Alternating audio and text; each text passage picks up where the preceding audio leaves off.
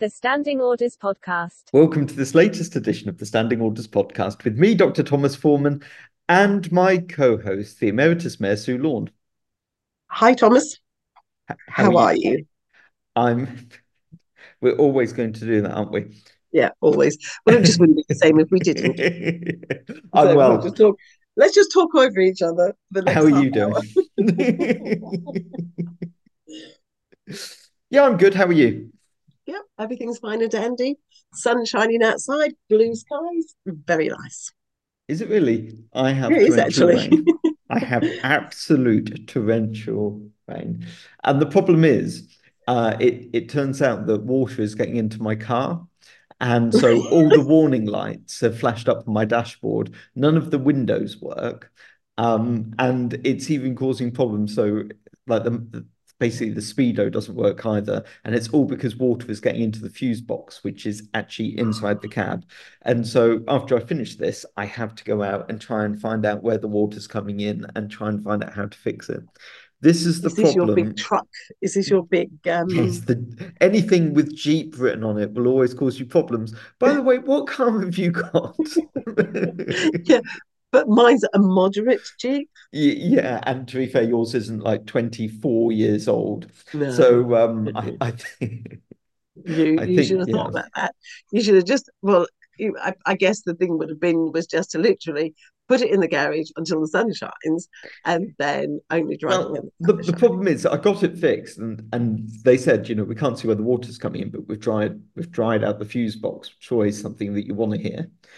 And then they said, just make sure you take a look before it rains. I got in the shining. car, I started driving, the heavens opened, the issue started again because the water got into the tank. And I'm No. not paying like another £135 to get it sorted. So then I went and got a car cover, but it hasn't been dry enough since to actually use the bloody car cover to stop the water getting in. So now I've got a £120 car cover sitting in there, which is dry because the car was keeping the car cover dry rather than the other way around.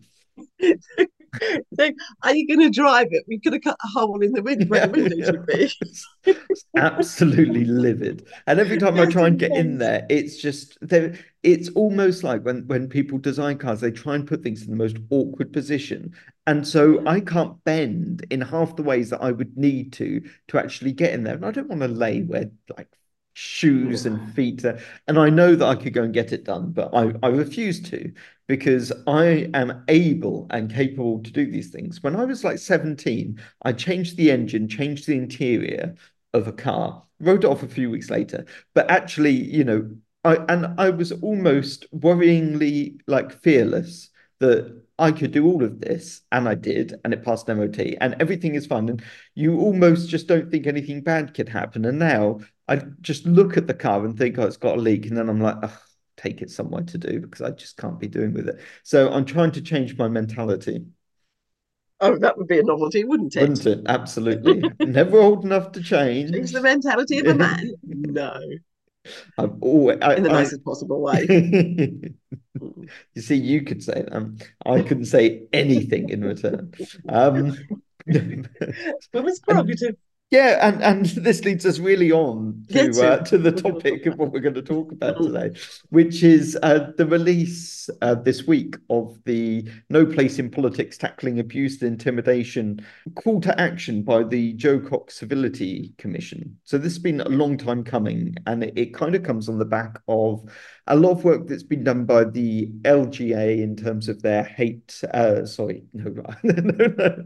It's about to say their hate not debate campaign, but no, it's the other way around. It's the debate not hate campaign, and the civility and respect kind of campaign that's been done by the SLCC jointly, where councils have been signing up to a pledge to be and to support more kind of civility in public life. And I think they've all been really well received, but this is kind of an overarching um, kind of call to action, which is on the back of an evidence gathering exercise, which has been going on for some time and actually has an awful lot of really, really good evidence in there. And I have to say, like a lot of the evidence that comes in is actually from councillors and parish councillors. And when you kind of get something like this. I mean, it's only a 28-page doc, and there is an online kind of summary of the recommendations. And it's always really tempting just to jump straight to the recommendations. But actually, with a report like this, it's actually really important and really interesting to go through and read the kind of work that has gone into this and what the issues in the sector, both of local government and in central government, with what MPs have been kind of living with, and actually looking at, the experiences that they've had. I mean, there's one parish councillor who was saying that they had an array of, I think, dead animals appearing on their front lawn and a rat through their door following a parish council meeting. And you think, that led them to contemplate suicide. And you think, it's absolutely incredible that in what is supposed to be a really mature democracy, that elected members are kind of living through this and having swastikas painted on walls and things. And you think, actually, this sounds like it would happen elsewhere. At the moment, like this is going to be, shall I say it? Yeah, so you would think, like, hearing what's happening in Germany on the news at the moment with the far right, you would think a lot of this stuff would be going on in Germany. You wouldn't be thinking that it would be going on in the UK, but it does, and it just goes to show that, the issues, I think, that we're experiencing, that they're happening in most democracies. There seems to be real anger, and I always say, everything stems to me with COVID at the moment. I think everything changed during COVID. I don't think people have gotten over that. And I think a lot of the injustices and the upsets and things that happened as a consequence, people are still reeling from. And that's why we get the attitudes that we do. And I think that we are turning into a nation of, it's always been that he who shouts the loudest is the person that gets listened to. But we've gone to a total extreme where we're shouting the loudest, but we're shouting total abuse at people who are trying to help a situation. With this report, I'm really pleased to see that it is taking local council, taking councillors. It's not just focusing on MPs. It's got the councillors there as well. And in one part of the report, it says that the local level issues such as planning and transport have been shown to cause considerable amount of abuse, and that's what's always going to be people's passion. Yeah, they don't want things built in their backyard, and they don't need any more roadworks, no more highways. That's that's causing most of the frustration with people. But why do people think they've got the right to go and pick on any particular councillor or MP that is their God-given right to go be extremely rude, threatening behaviour, and then it gets to the situation where we've lost 2 MPs over the last 8 years. So it's everybody needs to take a step back and learn respect. That's the most important thing, is to respect that you got your views, everybody else has got their views, but the way that you put your views forward is it's got to be acceptable. And I can understand why there's people don't use Facebook or social media so much these days, because that just leaves them open to total criticism. If somebody was to say, look, I'm donating £1 million to a special charity, you can guarantee that there will be somebody that will come along and put a criticism on there. Oh, you've got that kind of money, so you think you can do that. And instead of seeing the good points, there's always going to be somebody who sees the bad points. And unfortunately, it's those bad points that you're going to stick in your head. That's what you're going to see, and that's what you're going to remember, instead of thinking that you're doing something good. You see, now I feel bad about constantly mentioning your holidays, because I feel like I'm doing exactly the same thing. You do. It's like your £1 million. It's like your million holidays. And you could genuinely, just give... And you're going to get so criticised for that now, because you're not taking it seriously. No, I am. And I mean, joking. I guess what I mean is, you're absolutely right. And I think since COVID, people have Yeah. I think people have become a lot more insular, and I think this happens a lot in local government. That actually, and I was reading a local plan of a local authority not so long ago, and a corporate plan that kind of not mirrored it, but was released around the same time. And I was struck by sometimes how insular some authorities are, that they very much look inwards at themselves. And, the kind of partnership working that you used to see a great deal of is almost done in kind of lip service. But as budget cuts are now coming in, and you look at how grant funding is changing for a lot of authorities, they've turned far more insular into what they're delivering and looking kind of in-house an awful lot more instead of looking out into the community. And I have to say, I've sat in council meetings and I've looked at, particularly I can think of a few occasions where we've had some angry kind of rabbles coming, to meetings, which is great in some ways, Mm. at least they're engaged about something, but have actually said some really, and even like I think councillors have had friends come and have Mm. actually stood there and been so rude Yeah. to councillors who they're friends with because, they're a councillor and so they're able to. And it's like you walk out of that and they're like, well, no hard feelings and like nothing has happened. And you think, as soon as someone has the councillor title, it almost means that even their friends don't give them Yeah. the benefit of the doubt. Mm. They're just, it's like a kind of free for all. And I sat there and I thought, in terms of those members, you're not, none of you are getting allowances, none of you are getting paid. You have spent your own money to get in your car to Yeah. drive to like this meeting, to sit there, to be abused, and then you get in your car and drive home again. Who Mm. voluntarily like does Put yourself in this? that place. Yeah. And it's yeah, and I guess that's what has always kind of struck me with councillors, whether you agree with the politics and you agree sometimes with how they kind of present themselves, and I will kind of come on to a part of that in a second, regarding councillors' behaviour.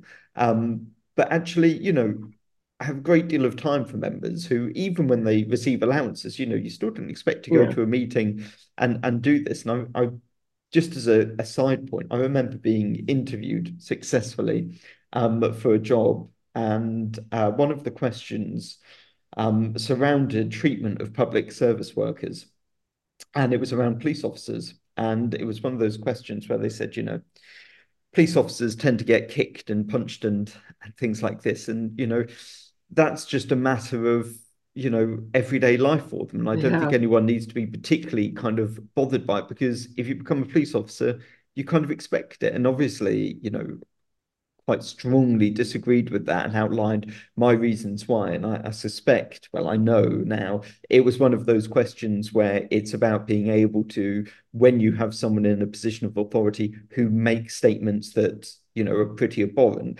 that you have the ability to stand up to them and say, no, you're wrong, and this is why.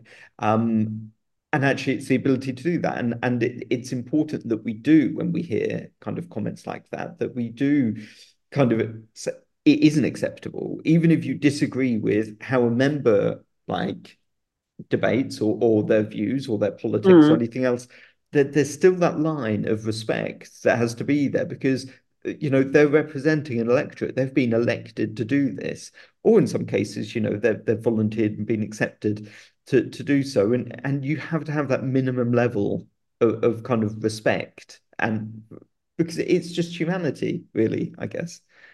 This is it. And as you said, it is whenever it's member on member, then that's a really, really sad I think you situation. want to rephrase that. Can you not can you not say No. member on member? Can But you say councillor, kind of councillor on councillor? you'll cut that bit out. So no, but it is whenever, because you're all supposed to be working for the same goals. You want to make sure that what's good for your community. But in relation to the planning side of things, even with councillors, even in the same party, the same group, they can so disagree with each other, and they can get really. We've been in a situation where a councillor not agreeing with another councillor can really, really upset the apple cart. and all respect goes out the window, and then it makes not a very pleasant situation to be in for anybody. So I think it's, and it says on there that there's a lot of counsellor against counsellor in causing lots and lots of problems for the for their colleagues, and it's putting people off becoming putting themselves forward. And I think that I've seen somewhere that there's at the time of writing 75 MPs have said that they will not be seeking re-election because of the abuse that they've been getting, and again, not just necessarily from outside of their own group. And I guess some of that's actually, as you were reading that out, I was thinking, and this in itself is going to be an unpopular view. Well, for the amount of money an MP gets, it's not such a huge sum that you'd put up with that. And then I thought, actually, that in itself is a complete wrong way of looking at this, because it shouldn't be, well, you're paid X amount, and so you have to accept some of this. Obviously, with any job, like, I remember doing when I worked at Cardiff Council, they kind of did a pay review. And you had to put everything that was negative about your job in. So you kind of write long lists of everything you have to deal with. If you go outside, you're dealing with that. If you get, even to the extent of, they were saying, if you get routinely kind of, basically shit on by a seagull, put that in there, put like excrement and everything that you get, because it all adds weight to how much pay you get. But actually, when you look at it from elected members' point of view, no amount of money kind of, there's no perfect kind of sweet spot of you get paid this amount, so therefore you have to accept.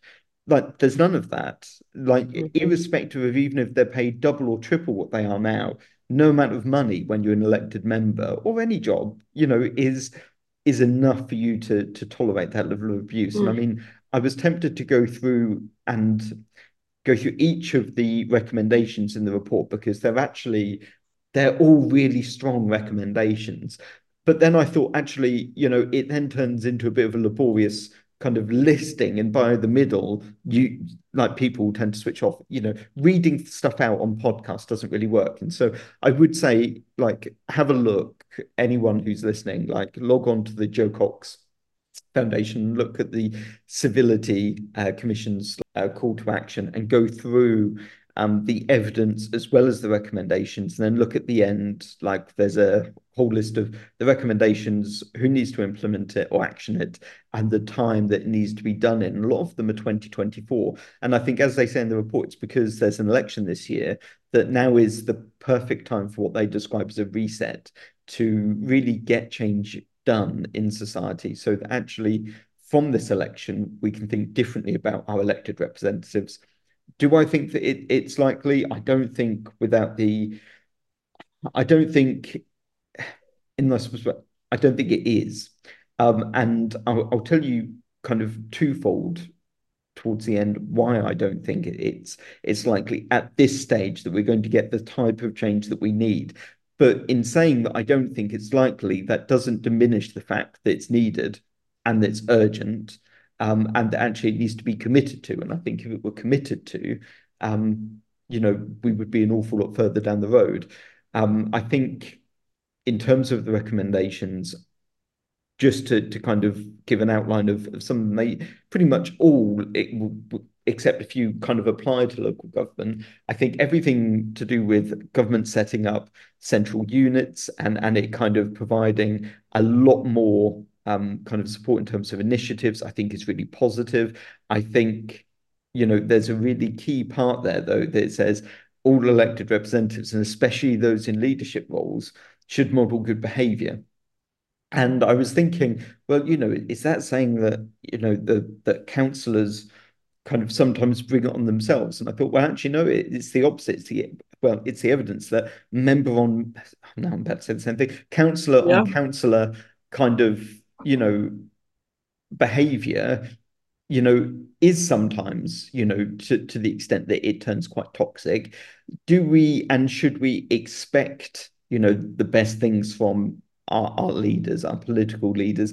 Yes, we should. And, is the criticism and the anger palpable towards some politicians, particularly, central government around COVID and things? Yes, it is.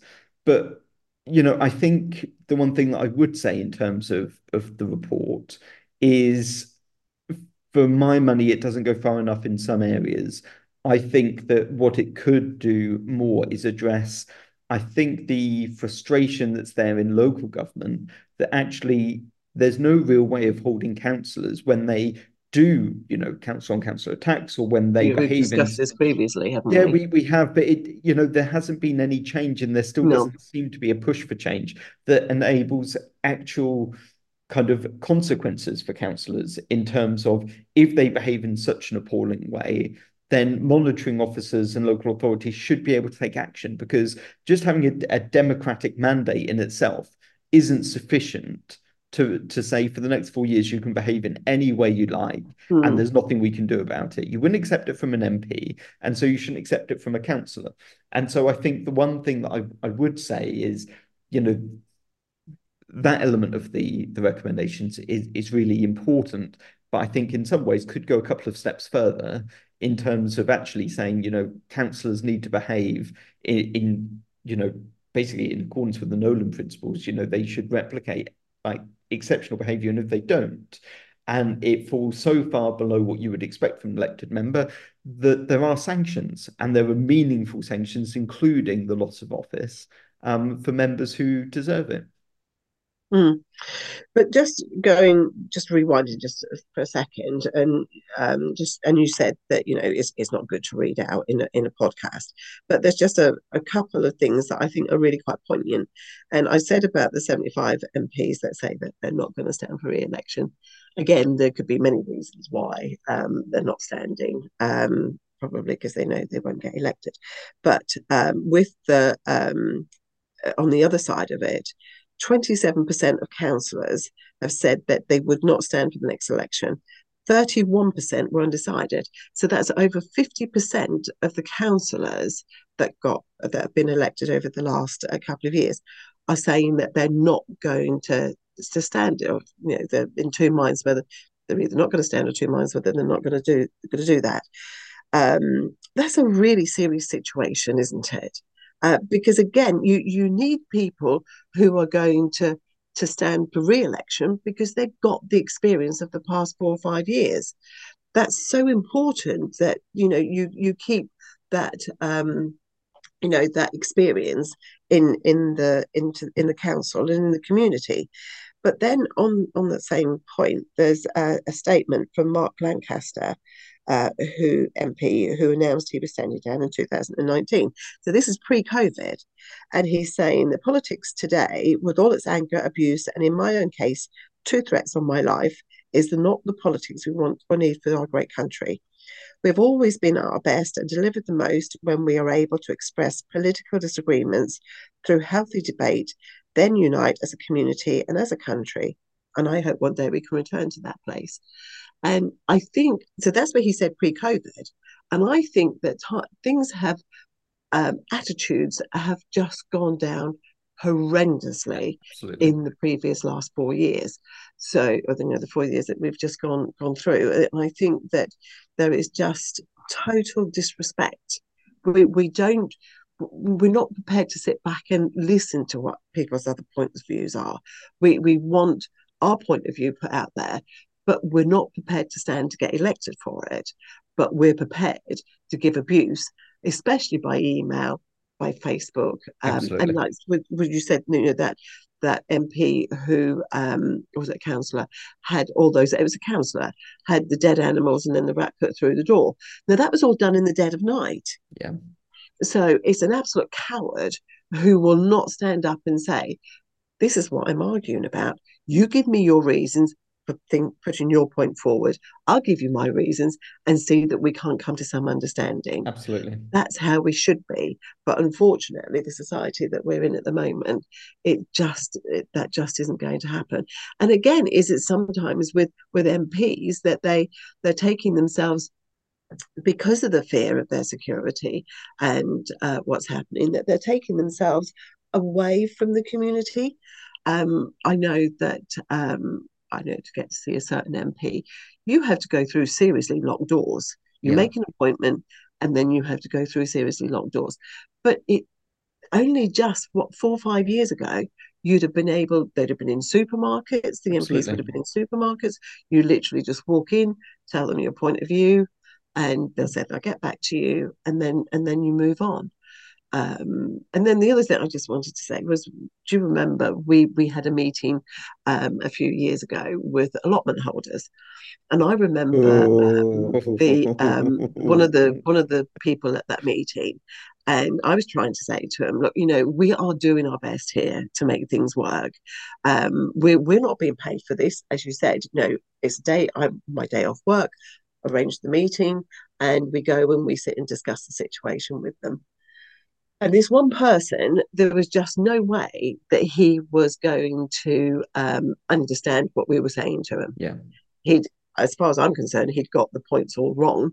And then when I said, we're doing this as volunteers, we're giving up our own time, and we're trying our best. And he said, well, your best isn't good enough. And you put yourself in this situation, so you have to take the criticism that goes with it. And you just think, with that attitude, there was nothing that we could ever do for No. that person. There was nothing that we could make him understand that he'd got it all the wrong way, and that we were doing what was best for that area of the town. And but there's something that will always stay with you. So many people said so many nice things, and you had so many good things that you did for the community, and people recognised. But like I said in the beginning, it's whenever you hear the negative points and the Absolutely. criticism that wasn't right, No. that will always stay with you. And I think, healthy debate is important, and people are free to disagree with you. Not everyone will Mm-hmm. get your point of view, but it's just the way in which they do it. And I think, just going back to my original point in terms of sanctions, particularly for councillors, I know, the the first recommendations of the report covers kind of like being an exemplar of good behavior. And I think it goes on to saying, political parties really need to kind of take a tough line in terms of code of conduct, which I think for MPs perhaps is enough. I mean, getting them whipped and stuff, it Mm. being deselected from your party and think has real significant consequences for a lot of MPs, especially in terms of finance and support. Less so with councillors, and I think that's where my feeling that it could go further in terms of local councillors kind of kicks in. I think a lot of the stuff regarding kind of evidence gathering and making sure that members kind of report it. And to be honest, I think members really, I think from councillors, a lot of councillors don't like to report abuse. I think they have kind of come to accept it, and they don't want to make such a big deal out of it, and they don't want to be seen as kind of panicking, or even that in reporting it, it means that the person has upset you. And so I think Mm. that there's a kind of reluctance to take it further, because you don't want to give the person the satisfaction of knowing that what they said has kind That's of not to you. struck you to But such a point that you've reported it to the police. They will then feel they've achieved something. And so I but think you it's just think but sorry, just thinking about what we said last week, and people, and what we said about the counsellor that had the animals and the rat through the door. We were saying last week, do you think that people's addresses should be made public? Again, whenever you read this report, you then sit back and think, well, yes, is it a case that you shouldn't be able to to go and knock on somebody's door and give them the criticism that you want to, or things along those lines? well, and I think that's why I think in many ways it's important that and this isn't in any way kind of in no way is meant to justify kind of that kind of hate as opposed to debate, but I think in terms of code of conduct, not being able to remove councillors does cause frustration, for Oh officers yeah. as well as members of the public. But I think as well, it is the accessibility of some members, like you say, with members of parliament, for some reasons, quite justifiably, for security reasons, they don't hold perhaps the surgeries like they used to. And a lot of councillors don't necessarily go to surgeries or hold No. surgeries. And so they aren't kind of in that same position. I would say, I don't blame them in some ways, Yeah. but I think generally a lot of times where the public get most angry is when they feel that there's no mechanism for them to be listened to and that their Yeah. voice isn't being heard, and that escalates.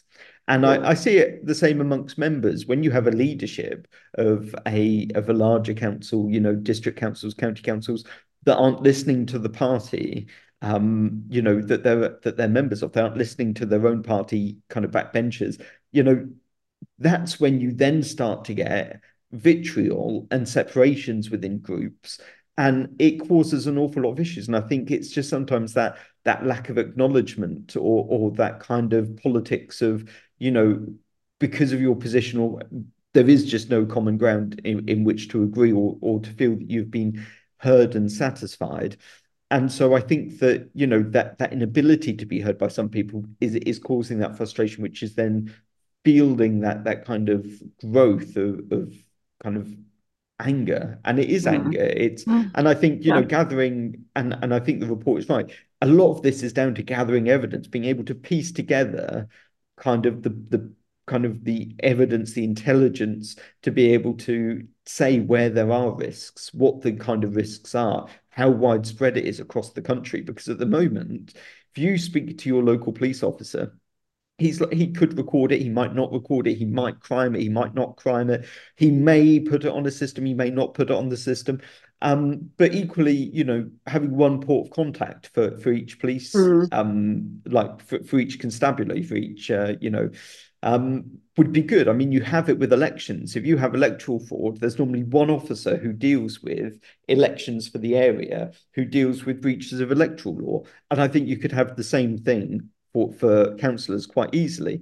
And the one thing, and I know that we are short of time and that you do need to be going Mm. soon, Mm. but the one thing I would also pick up on is the fact that, they're saying that local authorities should improve risk planning for abuse at meetings and other events, include ensuring high risk events are appropriately sourced with trained security, which actually goes on the back of, there's been other reports, particularly around the Manchester Arena, about having proper security, and local authorities really taking action in terms of doing. I think it's called Martin's Law, but one of the subsects of this is about online meetings, and that where there is a risk Yeah. and a potential for that actually you should be able to hold online meetings. And I think just the amount of evidence that's growing to say, both from an accessibility point of view for the public and for councillors, for the participation point of view, for the safety point of view, where matters are contentious, it shouldn't be that to kind of vote the way that you want to vote and to make the tough decisions which may not be popular. You should have to subject yourself to sit in a small room with inadequate security, and often, police presence that's minutes and potentially more away rather than seconds. You're much better off being able to make these decisions in a controlled environment online, where actually you have far better control over things. And I just don't understand why it is being seen as such an issue, Mm. and I don't get it. And I would also say, that one of the final kind of recommendations is rigorously screening candidates during the electoral process. And also there was one, I think, around councillors and MPs going to school, kind of and educational institutions, to introduce what they do as elected members, to try and really get young people understanding it, in the hope that that will reduce the amount of abuse, because it tends to be more young people feeling that they can abuse elected members as opposed to perhaps slightly older people. But on that, I would just say, there was an MP. Well, no, sorry. Let me restart that. There was a parliamentary candidate for a constituency very close to where you are, who went to an educational institution, and made what were described as incendiary comments. I believe the general term is gender critical comments, which were then remarked upon so much by the school, and kind of fought back so strongly by the school, that actually he decided not to stand as an MP because of the furore that caused. And of course, this week we see an Open University professor who won an employment tribunal claim of constructive dismissal because of the university's treatment of her gender critical views. And so I think all I would say is that, educational institutions, it is really important that elected members go and are able to speak and represent their views. Don't get me wrong, I would not have chosen the words that the candidate chose in the school, and I wouldn't have taken the view that he took in any way, shape, or form. But I think if you're encouraging members to do that, to go and to speak at schools, you have to allow members to actually represent themselves and not be afraid of not only pupils kind of kicking back. And actually, it wasn't the pupils' response necessarily that was the issue, it's actually the institution's response to it that caused the biggest problem.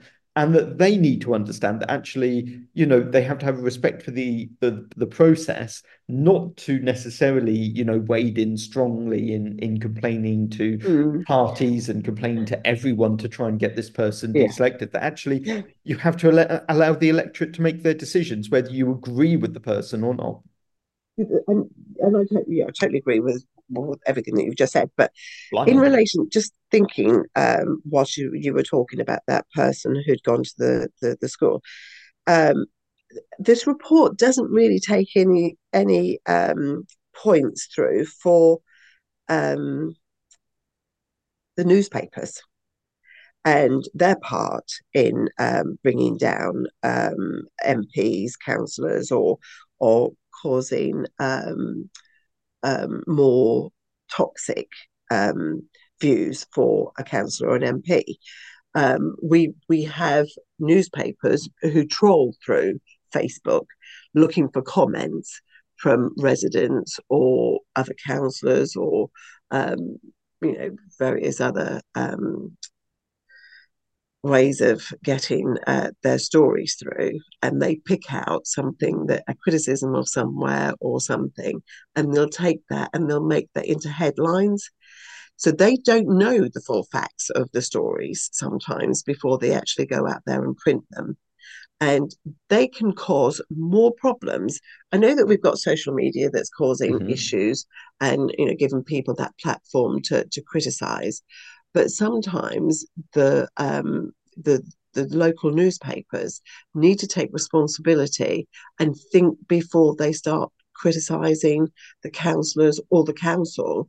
They don't always find out the true story, or they might even just pick up one word in a meeting that they think, oh yeah, I can take this as a headline, for a councillor that said an inappropriate word or describe something inappropriately, and then go with that story, and that just incenses the community around them.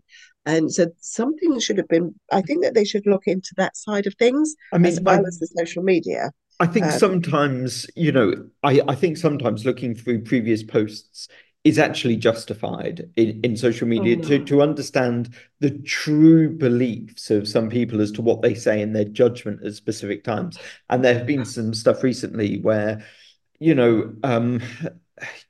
councillors, when they're at university, what they've said to people, and some of it's been, outrageously homophobic and absolutely disgusting. You think, they're in their 20s when they held these views. Are they really that different to when they're in their 30s and 40s?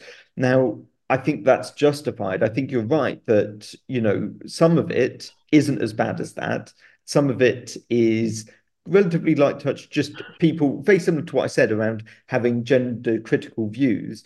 Some people having similar but actually they're being made out to be something far more. And I mean, this professor at the OU was made out to be some kind of racist uncle style kind of character, when in fact she just held what, an employment tribunal is held to be, views, that she's perfectly entitled to hold. But I think the report does mention kind of the importance of media attention. It does say that media attention is a key thing for MPs. And I think it does also rightly say that actually, especially when you're looking at the political literature that comes out, that I think, where's the recommendation? I think it's that impartial political And media literacy should be made a mandatory part of the school curriculum, including addressing how to deal with information sources and misinformation. Teachers should be adequately trained to deliver this. And I think it kind of touches on what you're saying in terms of, people should be able to assess the information in front of them and critically evaluate how this applies to a situation and how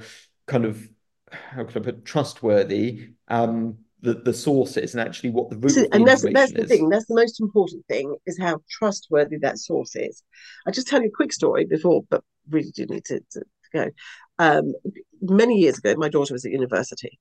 Someone had got hold of her phone. They were in a bar. Someone had got hold of her phone, and they put something on that some racist comments. I got a phone call at 1 o'clock in the morning saying, "Have you seen what's on the Facebook?" So obviously I look, and I was absolutely horrified. But what had happened was that there was a couple of boys who'd picked up the phone. They'd written this comment. My daughter had she wasn't aware of that at all.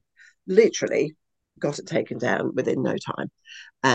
But if it was taken down, I don't know whether, in going back all those years ago, like 15 years ago, whether things would have been, you could still pull things through forward from there. Absolutely. But that was a situation that, if it hadn't been taken down as quickly as it was, any employer who was thinking about it, giving her employment, would have looked at that and thought, "Good God, that's a serious issue." Absolutely. So Very much so.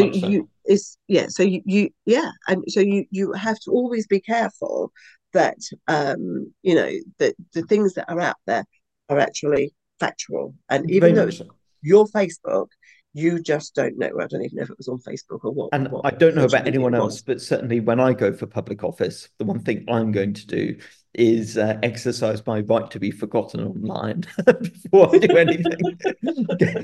Get rid of all those council papers, get rid of all those news reports.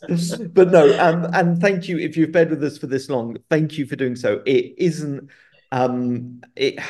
We've tried to kind of make it a little bit more accessible, a little bit more lighthearted, but it is a very serious report that's come out, and a really interesting report. And so if you do nothing else as a consequence of this, do go along, read the background, read the evidence gathering, understand where the recommendations are coming from, and almost as importantly as understanding it is also then going on and actually endorsing it and putting your organization, your name, and signing up so that as many people as possible appear online as supporting this, because it is really important. And I'm going to go online and do it. And I suggest, Sue, you do as well, Emeritus Mayor. And I'll even give you I'll even send you the link. Okay. No, I think that it's just that the most important thing Here's you having the is final for word. people. I have the last word, but for people to show respect. Thank you for listening to the Standing Orders podcast by Politis. Please like and subscribe to get your weekly edition. You can suggest topics by emailing podcast@politisconsulting.co.uk. See you next week.